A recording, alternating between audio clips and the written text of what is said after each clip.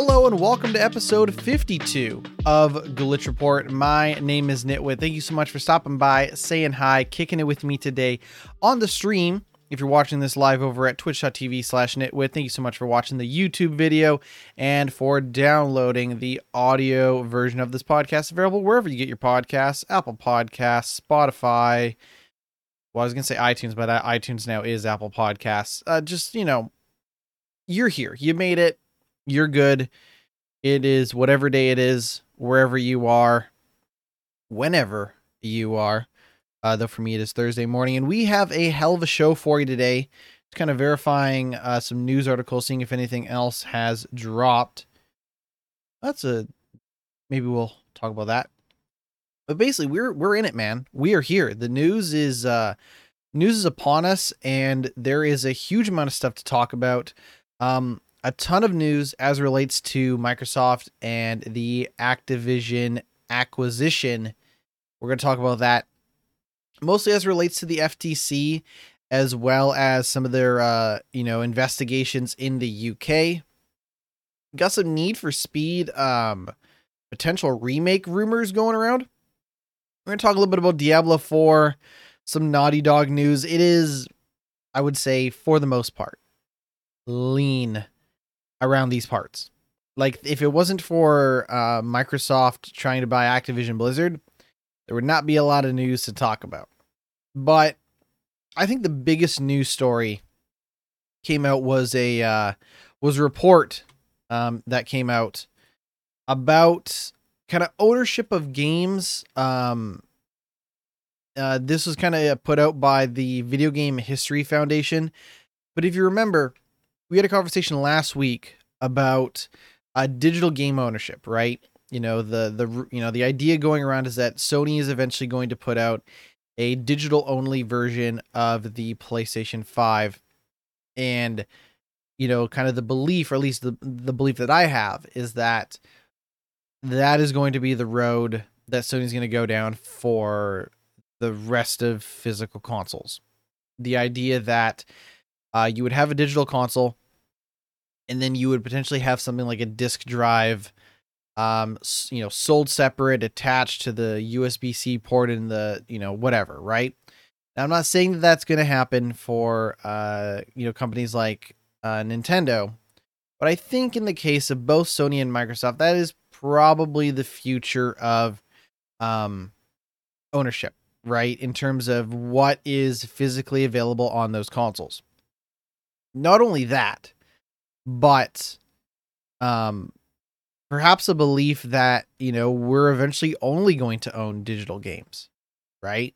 Or that, a third, a quarter, if we're not already close to that reality of game ownership is going to come from physical sales of games, the rest will be digital only. But what about games that maybe weren't originally available digitally?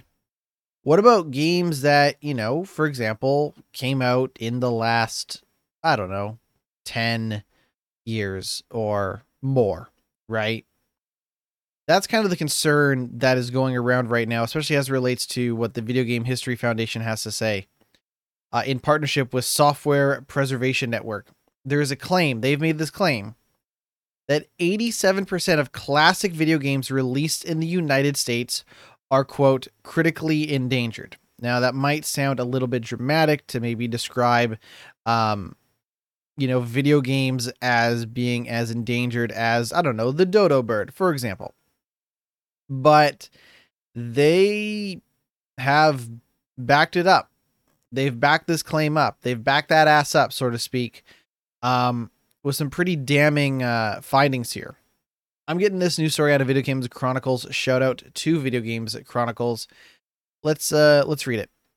A study conducted by the two groups found that across a sample of games released prior to 2010, a small fraction of them were still in circulation from re-releases.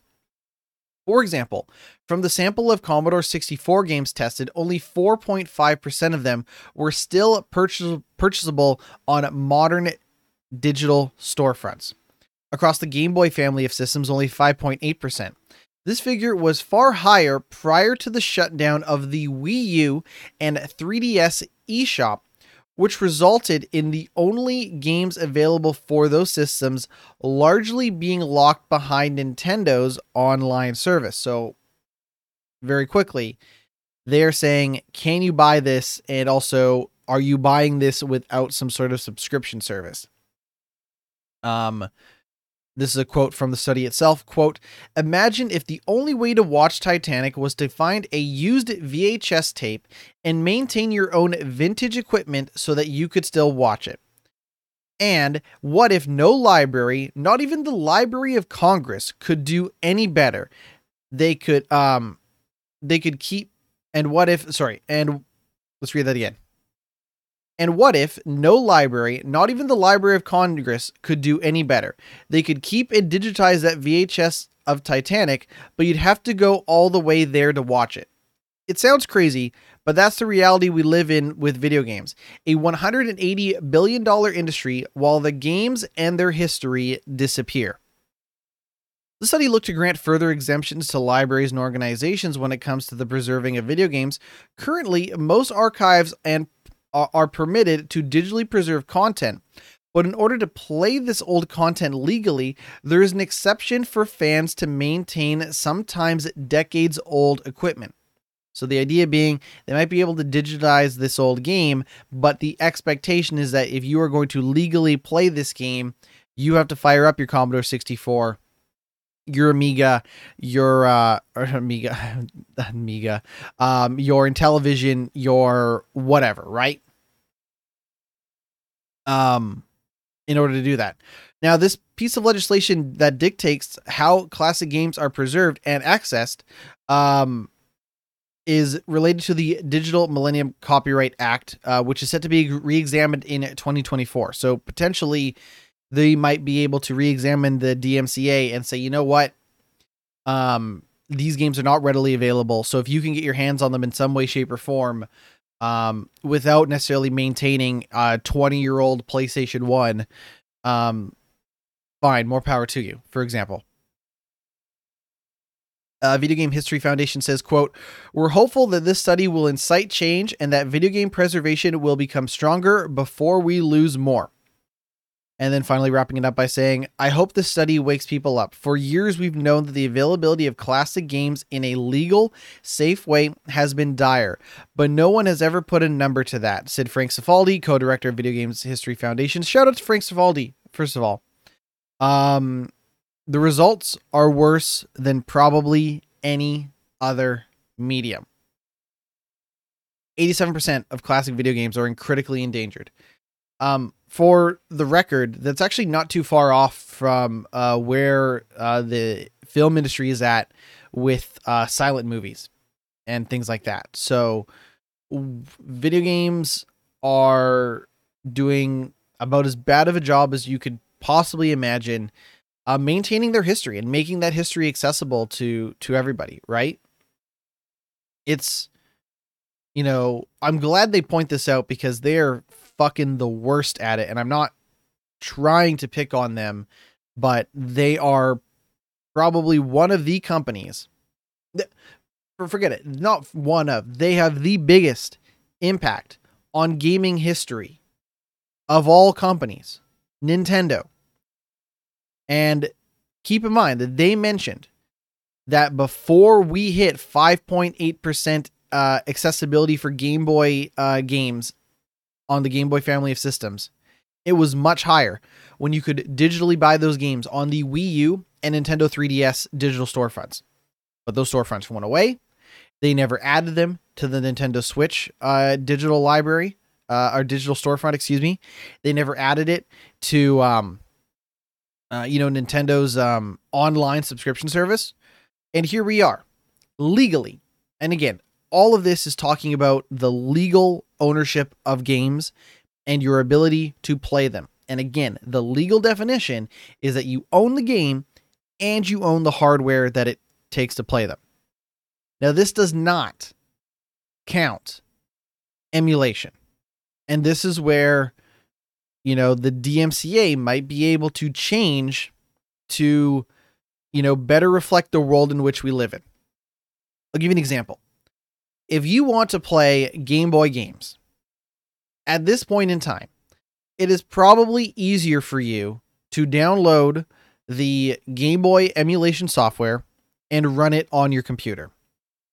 It does not have to be necessarily super powerful computer, though keep in mind that some consoles, especially the more modern consoles, do demand a much faster computer to try to emulate the ability to play those games in an accurate manner.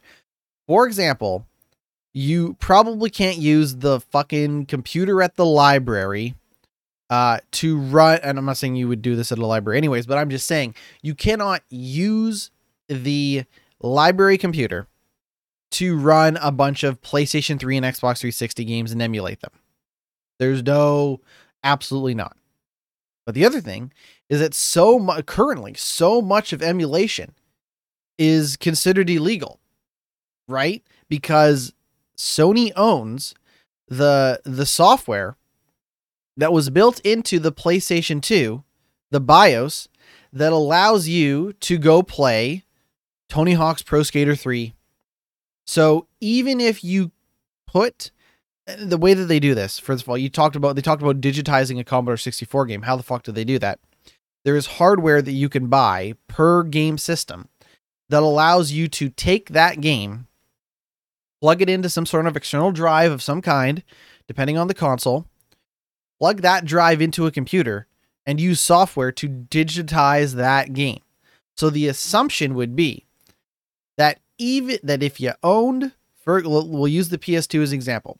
If I owned fucking Tony Hawk's Pro Skater 3 for the PlayStation 2 legally, even if I digitized that game that I own, I still don't own the right to emulate that game because of how Sony owns the software and hardware that worked in tandem to run PlayStation 2 games. That is where we're at. Listen, I'm not a lawyer. I'm not a legal expert, but basically you can own the game and you can digitize the game, but you own no way of emulating the console itself. That is where a lot of this shit gets super illegal.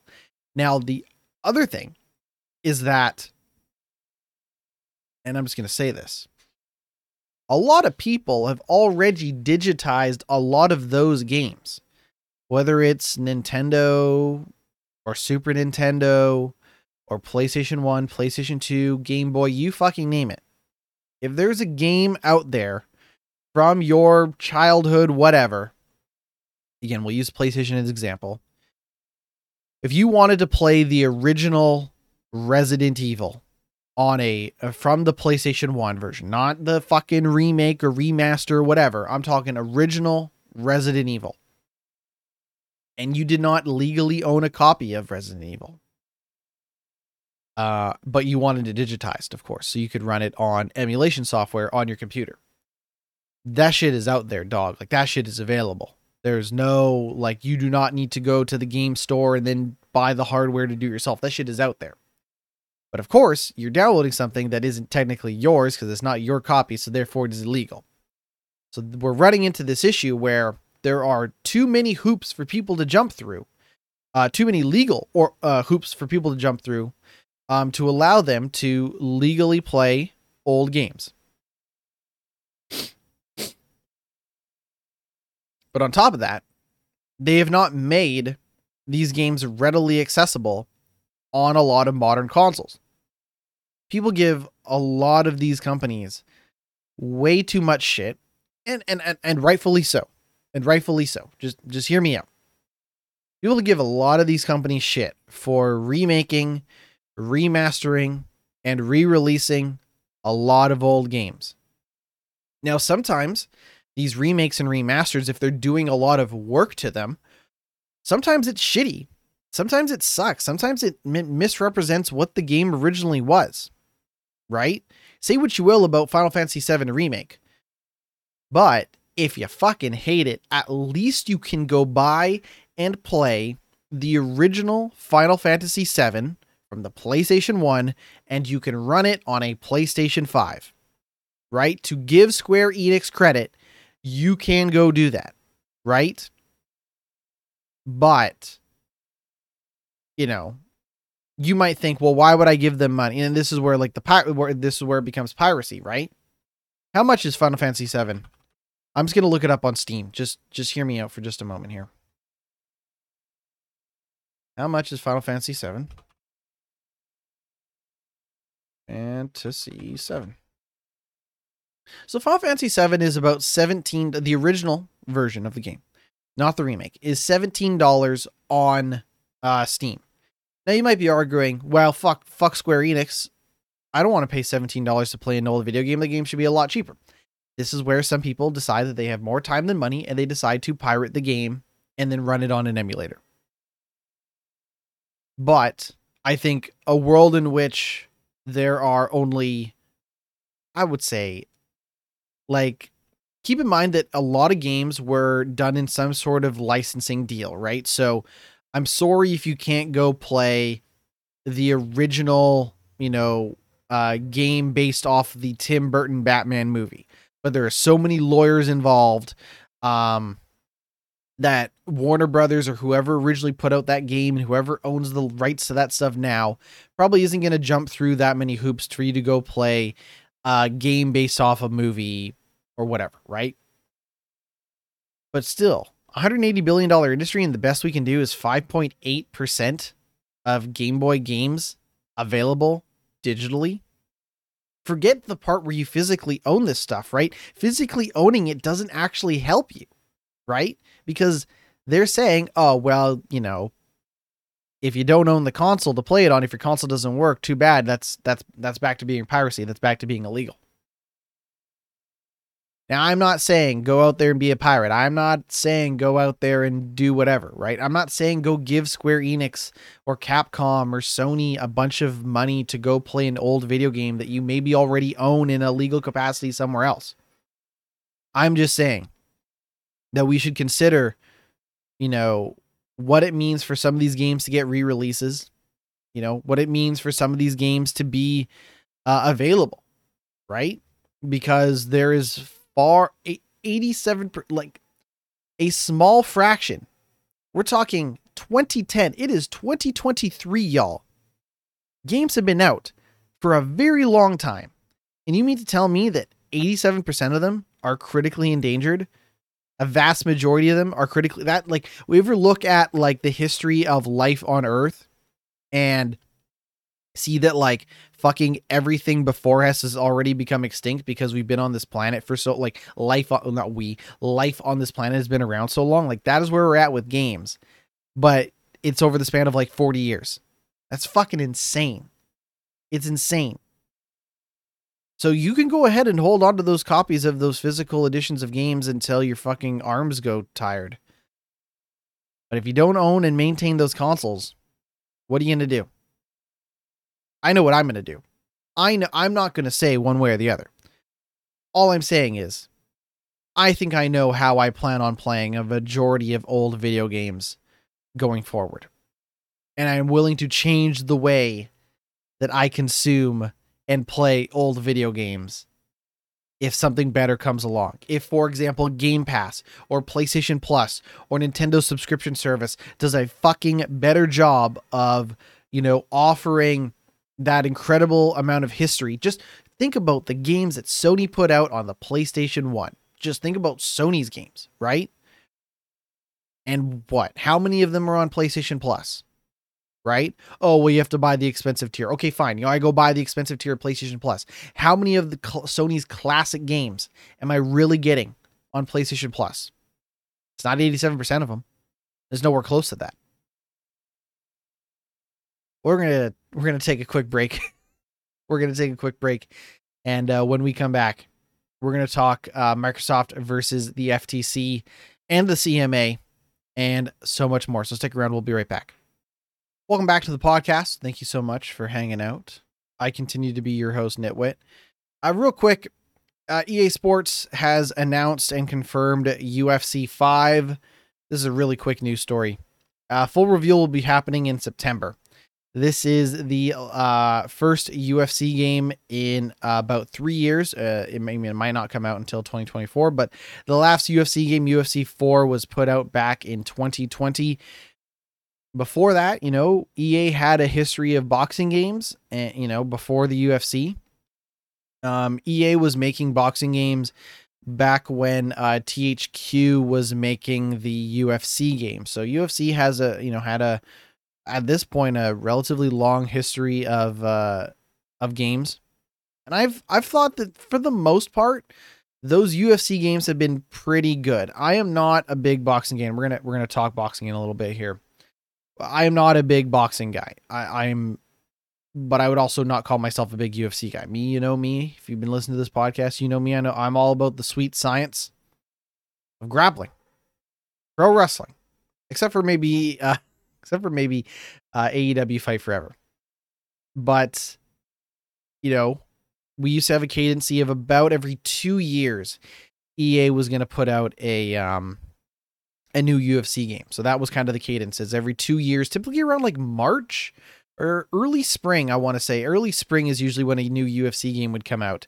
So full reveal for UFC 5 happening 2023. But I was going to say, like, for the most part, I think those UFC games have been good. Obviously it is a complicated combination of strikes and grapples, and then of course a variety of game modes and character customization and online play and stuff like that to basically support it. But basically what you're looking at is, half. Well, I mean, depends on how you play the game. Like I couldn't tell you how and I've not played a UFC game in some time, but in the past it's typically been a combination of, strikes, the melee combat, for lack of a better word, in UFC has kind of felt a lot like Tekken, right? You're sidestepping, you're dodging from the back or the left or the right, up, down, whatever. And then you have your left and your right punches and kicks, typically. Or was it strong and light kicks and punches? I don't remember exactly, but that was kind of if you looked at Tekken being played and you looked at UFC being played, even though they're, honestly, very different games. Only one of them has Bullet Club t-shirts in it. So I should, and you can, the better one has it, as far as I'm concerned. But anyways, you looked at them and you'd be like, oh, okay. Right. But then once you started getting into your grapples and your submissions, it became a very, very different game in the case of UFC. I don't know what they plan on doing. They did not announce a cover athlete or anything like that. So I really couldn't say, but if you're wondering, hey man, how come EA Sports, who used to make Fight Night, how come they don't make boxing anymore? The Fight Night boxing games anymore? It's because nobody cares about boxing. And I know that sounds harsh, but if you really think about the popularity of UFC, and the popularity of boxing, and what a massive company like EA can do to support their sports franchises, not making Fight Night makes the most amount of sense. EA would almost be better off, or potentially better off not making anything than making Fight Night, because it would just sell so poorly compared to the UFC games, right? Because UFC fucking runs the world of combat sports, right? It wasn't boxing, or it wasn't, some sort of boxing association that decided that they're going to get in bed with Vince McMahon and the WWE. It was motherfucking UFC, because they're big enough to be able to, buy out some of their biggest competition, or in some cases, they have enough money to float around the idea of expanding their network and reach with other, combat sports adjacent, partners. I'm not saying fucking WWE is fucking combat sports the same way boxing and UFC are, but you know what I mean. If Dana White or some other businessman was like, you know what, it would make sense to try to bring wrestling fans into the UFC family if they aren't already, right? But if you're wondering, like, how come they keep making UFC games? It's because UFC is far more popular than boxing, and there is no signs of that changing. And until that happens, They're just going to keep cranking out these games. Now, in fairness, to give them credit, they do not crank out UFC games the way that they crank out NHL and FIFA and Madden. Why? Because I just don't know what you would do every year to keep that game fresh.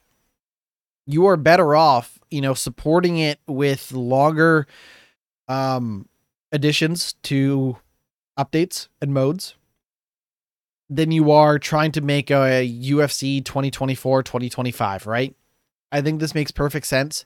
It is a little weird that they took a hiatus, but maybe they took the hiatus for the year to try to address, how they were going to take the power of the PlayStation 5 and the Xbox, Series X into consideration with development of this new game. I really don't know, but we'll find out more in September. Until then, I guess keep playing UFC 4 if that is your thing. And for the record, if you are interested in boxing games, it's not like there are 0 boxing games out there. Unfortunately, there's really only one at the moment, and it is currently exclusive to PC. It is in early access. It's a game called Undisputed. I've not played Undisputed, but it is in early access. It originally came out earlier this year in late January. It's about $42 on Steam. They have a roadmap of stuff that they want to add to it. Through the rest of 2023, they want to have more than 50 boxers. They want to have a women's division. They want to have additional punches and move sets, character customization, be able to create your character and share your character, which is something fucking AEW Fight Forever can't even do. Again, very different game, but whatever. Anyways, that if you are interested, check out Undisputed. If you are missing out on boxing, I think it looks. I've not played it, but Undisputed still looks a little rough around the edges. So we'll see how that game ships out. As it continues to be updated in early access. But yeah, that's kind of my quick little news story that turned into a much longer news story. So my apologies to that. EA is also working on their football club 2024 game. Obviously, they don't have the FIFA license anymore. And to be honest, I think EA Sports will probably do just fine without the FIFA license. I think FIFA is fucking toxic. I think it is hot, wet shit. As far as brand, trust and loyalty is concerned. And I think EA Sports FC 24 will do just fine. It's going to have Ultimate Team. It's going to have rosters. They're going to put Manchester City star Erling Haaland on it, on the cover of the game. I don't know who any of that is. I don't know anything about it. It'll do just fine. All right, let's cover this Microsoft stuff. So FTC had filed an injunction preventing the idea was basically attempting to block the purchase of Activision. Federal Judge Jacqueline Scott Corley has ruled against the FTC's attempt to block Microsoft from the closing of its $69 billion deal.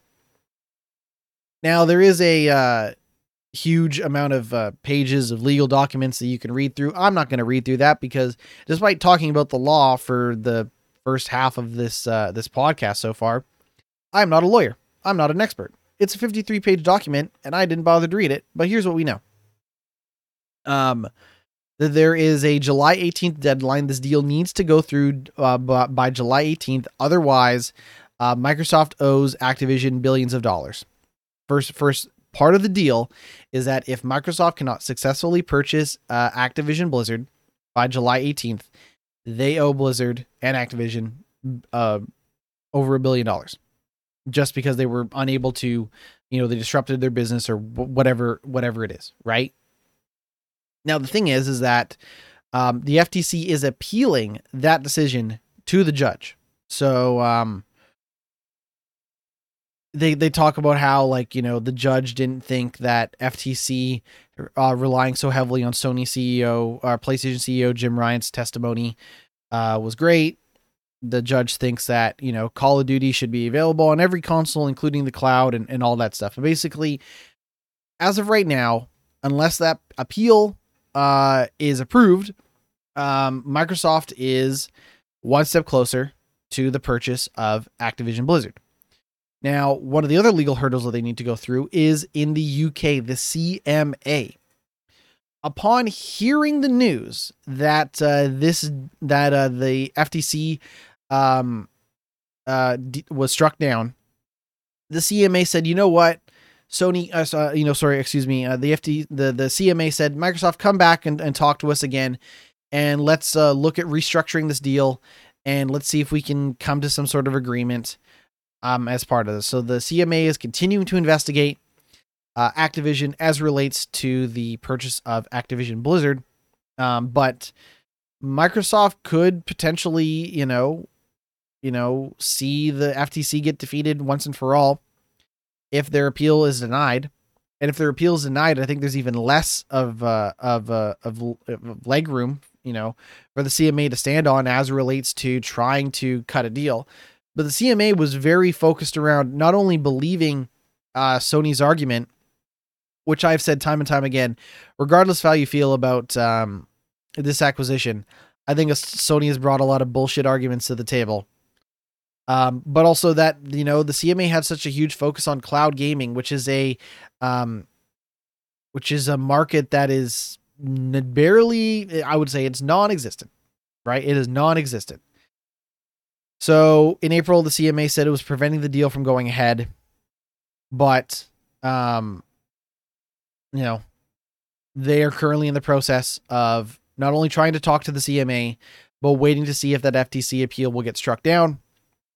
If they do, they got until July 18th to try to seal this deal. Now, the other thing that Microsoft could do, and that's definitely been a possibility, is that Microsoft would consider trying to spin off some of its business into their own standalone companies, at least temporarily, to allow them to purchase Activision and just do business a little bit differently in the UK temporarily, because spinning off Game Pass as its own business and saying Game Pass is not going to have anything Activision related on it. It's going to be the same as it ever was, just minus Activision, and thus not affiliated with Microsoft because Activision is now owned by Microsoft. They could do something like that, but it remains to be seen. But we're looking at a point now where like the rubber is going to meet the road in a few days, if possible, right? And we'll find out more very, very soon. We should have probably covered this in the other EA news, but we'll do this now.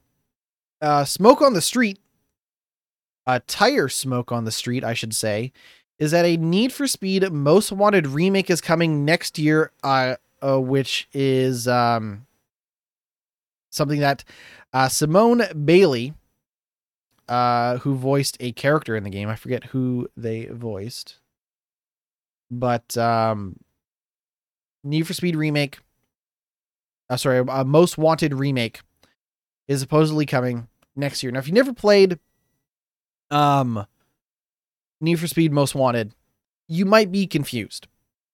And it's okay to be confused. I'm here to set the record straight.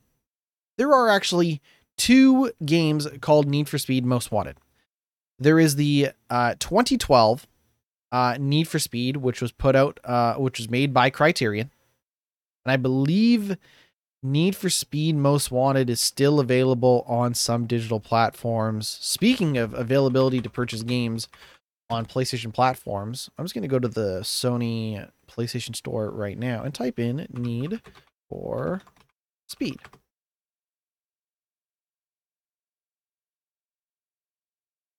It's not. Why would it? Of course not. Fucking why would you bother? Anyways, Payback. Ugh. Okay. Nope. Need for Speed Most Wanted 2012 is not the game that they're referring to. They're actually referring to the 2005 Need for Speed Most Wanted, which originally came out on PlayStation 3. Not PlayStation 3, Xbox 360, PlayStation 2, Xbox. Now, one of the things about Need for Speed Most Wanted is that it had a commitment to FMV. They had live actors doing the cutscenes and all that stuff in the game.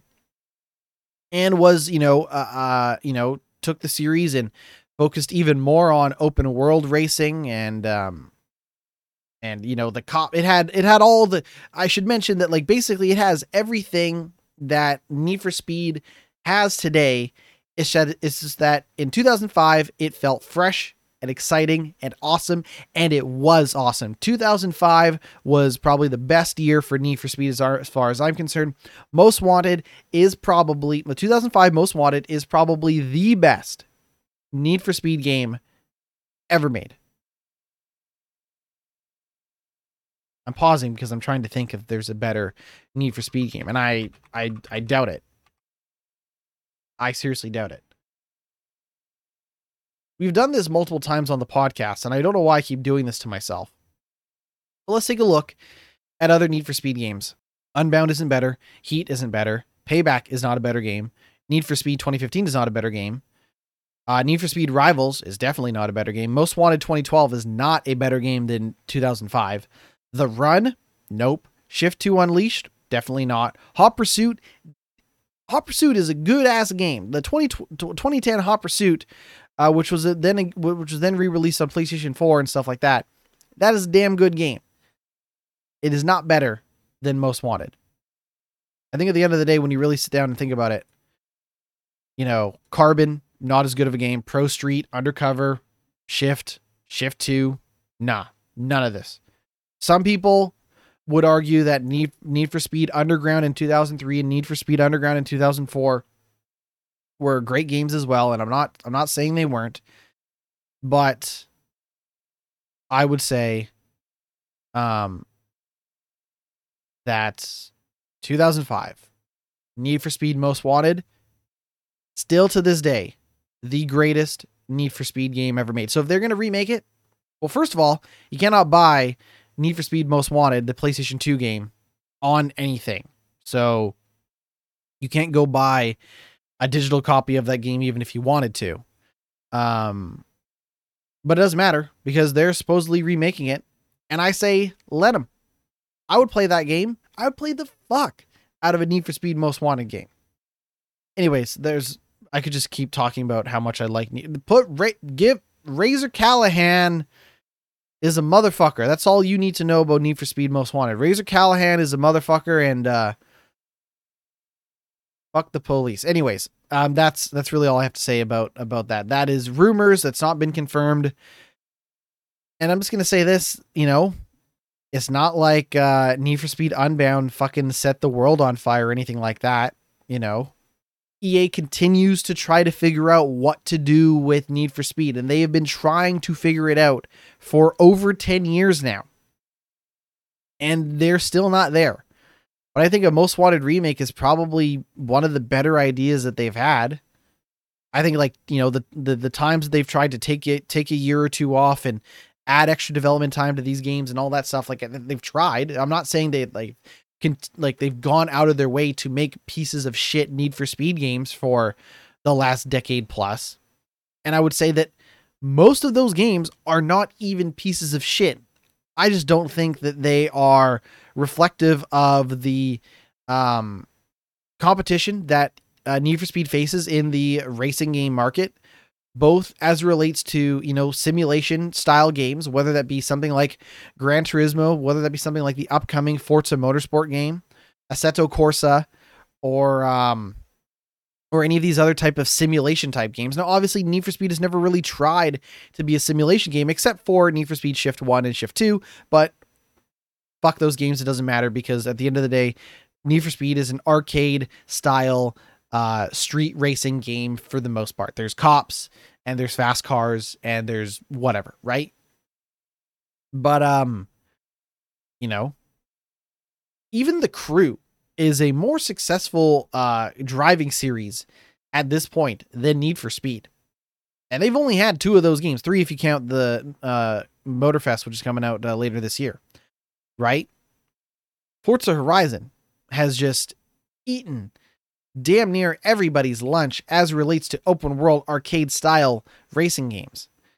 And, Need for Speed is much more focused on the urban, right? The city, the cops, right? Which is not something that really Well, The Crew 1 definitely has a focus on cops in it, and, because it's trying to replicate all of America, it definitely has urban stuff in it, but EA has just been throwing shit at the wall and seeing what sticks for Need for Speed ever since the market changed in terms of what people want out of racing games. And here's the thing. I don't know what I want out of Need for Speed as a franchise. I do know that I would play a Need for Speed Most Wanted remake. So I don't know if they got me back as a fan of the franchise or just as a fan of an individual game, right? But they got to do something. They got to do something. If they're not going to make another Burnout game, they got to do something. We'll see. Maybe it'll come out next year. Who knows? A lot of people worked on Diablo 4. Like a lot of people. You might be thinking to yourself, nitwit, how many people worked on Diablo 4? Well, it's a new record. 9,166 people were credited in making Diablo 4. That is a small village. Now keep in mind that 475 people were credited under thanks, whatever that means. I love this story from Kotaku. It's such a great story because they actually compare 9,166 people with the US Census data, which I find hilarious. According to the US Census data, based on the Diablo 4's credits, if they were incorporated into a town, it would be the 3,337th largest city in the country, behind Manteo Village, Illinois. It would make it larger than about 83% of all towns and cities in the United States. If you put everyone who made Diablo 4 in a fucking town, it would be larger than 83% of all towns and cities in the United States. That is mind blowing. And I think they did a great job. I think they did an amazing job. I think, I'm going back and forth between what's my favorite game of this year, which we'll talk about what I've been playing later on in the show. But I've gone back and forth between what I've loved playing the most, and I think Diablo 4 is a fantastic game. It has its shortcomings, it has its faults, but I love it, and I think 9,000 people is fucking outrageous, especially for probably how long it took them to make that game. But in the end, assuming that these people were paid their fair share and not overworked to death and abused by the powers that be, I say it was all worth it. Thumbs up. That being said, that's probably not how it went. I bet those people were underpaid and overworked, which is not unlike the feeling of having to slaughter thousands of demons in the video game that they made. For context, Assassin's Creed Odyssey had fewer than 6,000 people in its credits, GTA 5 had fewer than 4,000, and Elder Scrolls V Skyrim had 9,000 people in the game. 9,000 people make the game. So, the Diablo 5's credit sequence is fucking huge. And, we've talked about games getting bigger and bigger, especially with AAA. It won't take long until it takes 10,000 people to make a game. I'm sure fucking that Star Wars Outlaws game probably has 23,000 people working on it, all of Ubisoft and then some, most likely.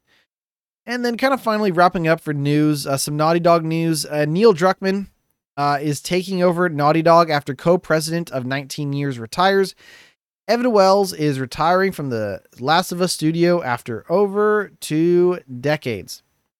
The Naughty Dog developer behind The Last of Us and Uncharted is about to undergo a pretty big shakeup in leadership. Co-president Evan Wells has announced he'll be retiring, and co-president and Last of Us director Neil Druckmann will be the sole president of the company moving forward. Wells wrote about his departure on the studio's website, saying he's retiring from the studio after 25 years, but that he's confident in Druckmann and the rest of Naughty Dog's current management to lead the company in his absence. Quote, decision brings with it its overwhelming and conflicting emotions, but I've come to realize that I'm content with my time at the studio and all that we've accomplished together over the last 25 years. This is what Wells wrote. Quote, I couldn't be more confident in Neil's ability to carry on running the studio. It's the right time for me to provide the opportunity for him and others on the studio leadership team to steer the studio into a successful future. For context, Wells has worked at Naughty Dog since 1998 after a stint at Crystal Dynamics, working on the Gex series. That's the deep cover gecko to you and I. Wells joins the studio as a lead designer on Crash Bandicoot Warped, and then worked on the Jack series, ultimately stepping into the co-president role in 2004. Meanwhile, Druckmann joined the studio in 2004 as a programmer on the Jack series, moving into writing roles on the Uncharted series after becoming a director for the Last of Us games. He stepped into the co-president role in 2020. They kind of also talk about how, the Last of Us live action TV series has been nominated for an Emmy and all that stuff. But, yeah, we're seeing some, potentially seeing some big changes at Naughty Dog. Now, that's not even counting for the fact that Sony bought Bungie. Bungie looked at the multiplayer game that Naughty Dog was working on and said, that's not good enough. You need to reshape and rescope the entire project. And as such, that game is now in more limbo than it's ever been. And we don't know what's going to happen with that Last of Us multiplayer game. I think Naughty Dog's in an interesting place. I'm not worried about Naughty Dog necessarily, but Sony definitely sees a world in which they try to compete with every type of multiplayer focused online game under the sun. Right? That's why they bought Bungie. That's why Destiny 2 is the game that it is. Or will continue to be the game that it is, for lack of a better. That's why Bungie's working on Marathon. That's why Sony decided that we need to make Ghost of Tsushima multiplayer modes. We need to make a multiplayer Horizon game. That's why we need to make a multiplayer Last of Us game. Sony is, and probably rightfully so, focusing on a world in which they compete with Call of Duty, whether it stays on PlayStation consoles or not after Microsoft purchases Activision. Probably rightfully so. That being said, when people think about Naughty Dog, they don't fucking think about multiplayer games. They think about the Last of Us story, the Uncharted story, the changes that the Jack series saw over the years. They're not really thinking about you running around shooting, people in an online multiplayer deathmatch capacity, but that is one of the things that, Sony wants to focus on. Hopefully that doesn't take away from, studios like Naughty Dog's ability to craft story-driven single-player games. That being said, I think if you were going to remind people that you are focusing on those single-player, on those story-driven games, I think promoting Neil Druckmann is not the worst idea. Right? Neil Druckmann has been synonymous with a lot of the success surrounding, Naughty Dog as of recent. Give or take a couple of people, of course, and obviously it takes a village to make something like The Last of Us 2. But I think when we talk about big changes, it's not just what Naughty Dog is going to look like under the leadership of Neil Druckmann. It's also going to, examine what, how is Naughty Dog valued and seen within the larger structure of Sony now that it has potentially a new favorite toy, in this case, Bungie. Are we going to see a Toy Story-like scenario where Naughty Dog potentially loses its way as it tries to, scrape together that multiplayer game and get back to making those single-player games, and all that stuff, as it competes, for resources and attention within the larger structure of Sony, now that it has Bungie, dictating some of what it does. We'll see. I'm not trying to make it sound all doom and gloom, but we shall see. I've been playing some games. That's it. That's going to do it for news. Thank you so much for hanging out for this news segment. I have been playing a variety of games as of late. Last week we talked about Hogwarts Legacy, and I thought to myself, you know what? I cannot wait to come back and tell you all about what I've been playing with Hogwarts Legacy. And I'm here to tell you that I barely played any Hogwarts Legacy. For a couple of reasons. One, I got the itch to go black. I got the. It's terrible. I got the itch to go back and play some more Diablo 4. I am semi-committed to trying to level up my character and unlock everything I feel that I need to unlock before that new season starts.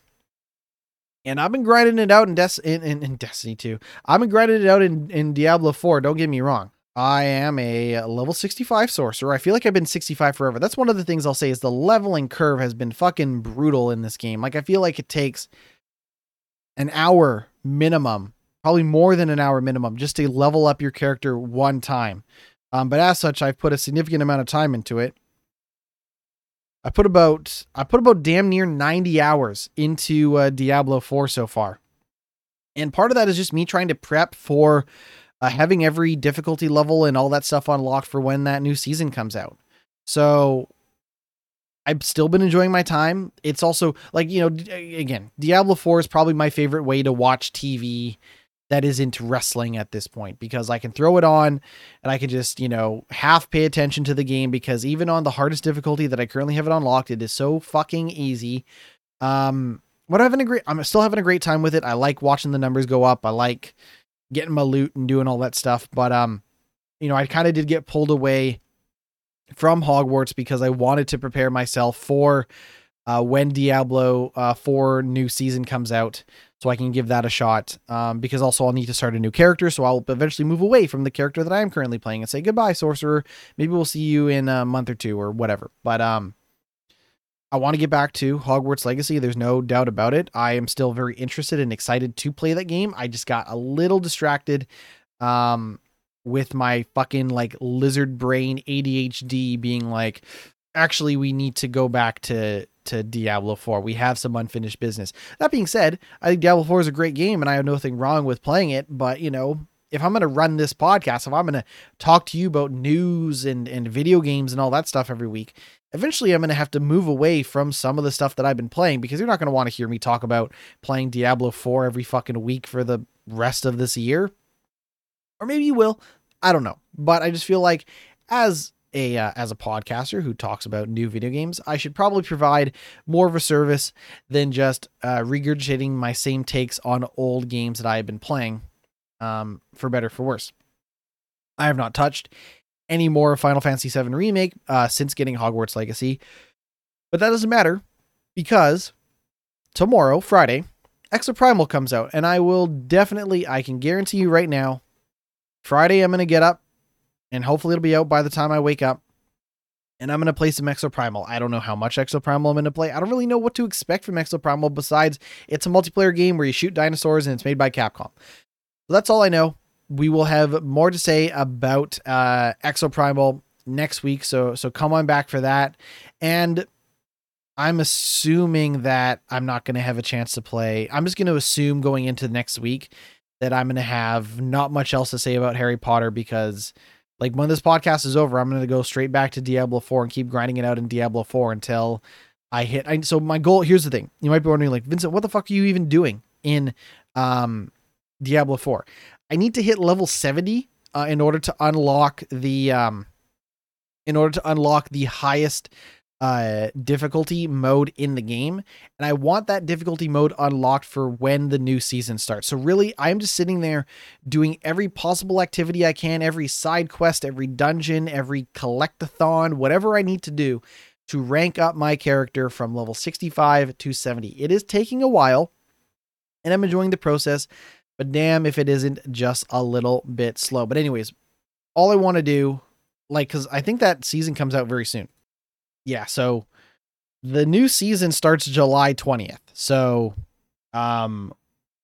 next week, that season is on. So I don't know if I'm going to have enough time to play enough Exoprimal to talk about Exoprimal next week or enough time to get from level 65 to 70 before season 1 starts. But I'm going to try, damn it. That's my guarantee is I'm going to try. So if you're looking for more Hogwarts Legacy stuff, give me a week or two, closer to 2 weeks than 1 week. To get back into it, I like I said, I want to get into it. I'm still very much focused on trying to play through 2023 games, build out my game of the year list and all that stuff, and see how Hogwarts Legacy compares with, Dead Space and Resident Evil 4 Remake, and how, as an RPG, is it going to compare to something like Starfield, obviously very different games, and how Hogwarts even compares to something like Diablo. So, just Diablo's hooks are still in me just a little too deep. I can't fake the funk, and I can't give it up just quite yet. But hopefully I'll at least be prepared for when the season comes out. That's really all I can hope for and ask for at this point in time. That's going to do it for the podcast. I have been Nitwit. You can find everything that I do over at my Linktree, linktree.com/Nitwit, GNITTWITT, Twitch, Twitter, YouTube, Instagram, all of that good stuff in one convenient location. Come on back. Next week, we will have a lot to say about Exoprimal. I promise, at the bare minimum, we'll talk about Exoprimal and all that stuff, because that is out tomorrow on Game Pass and PlayStation and all that stuff. I think it's only coming to, I think the only free service is Game Pass. Like, I don't think, Exoprimal is $80. We'll see how it goes. I will definitely be playing it tomorrow when it comes out on Game Pass. So I'm excited about that. And that's going to do it for the podcast. Thank you so much for listening. We'll see you all soon. Goodbye.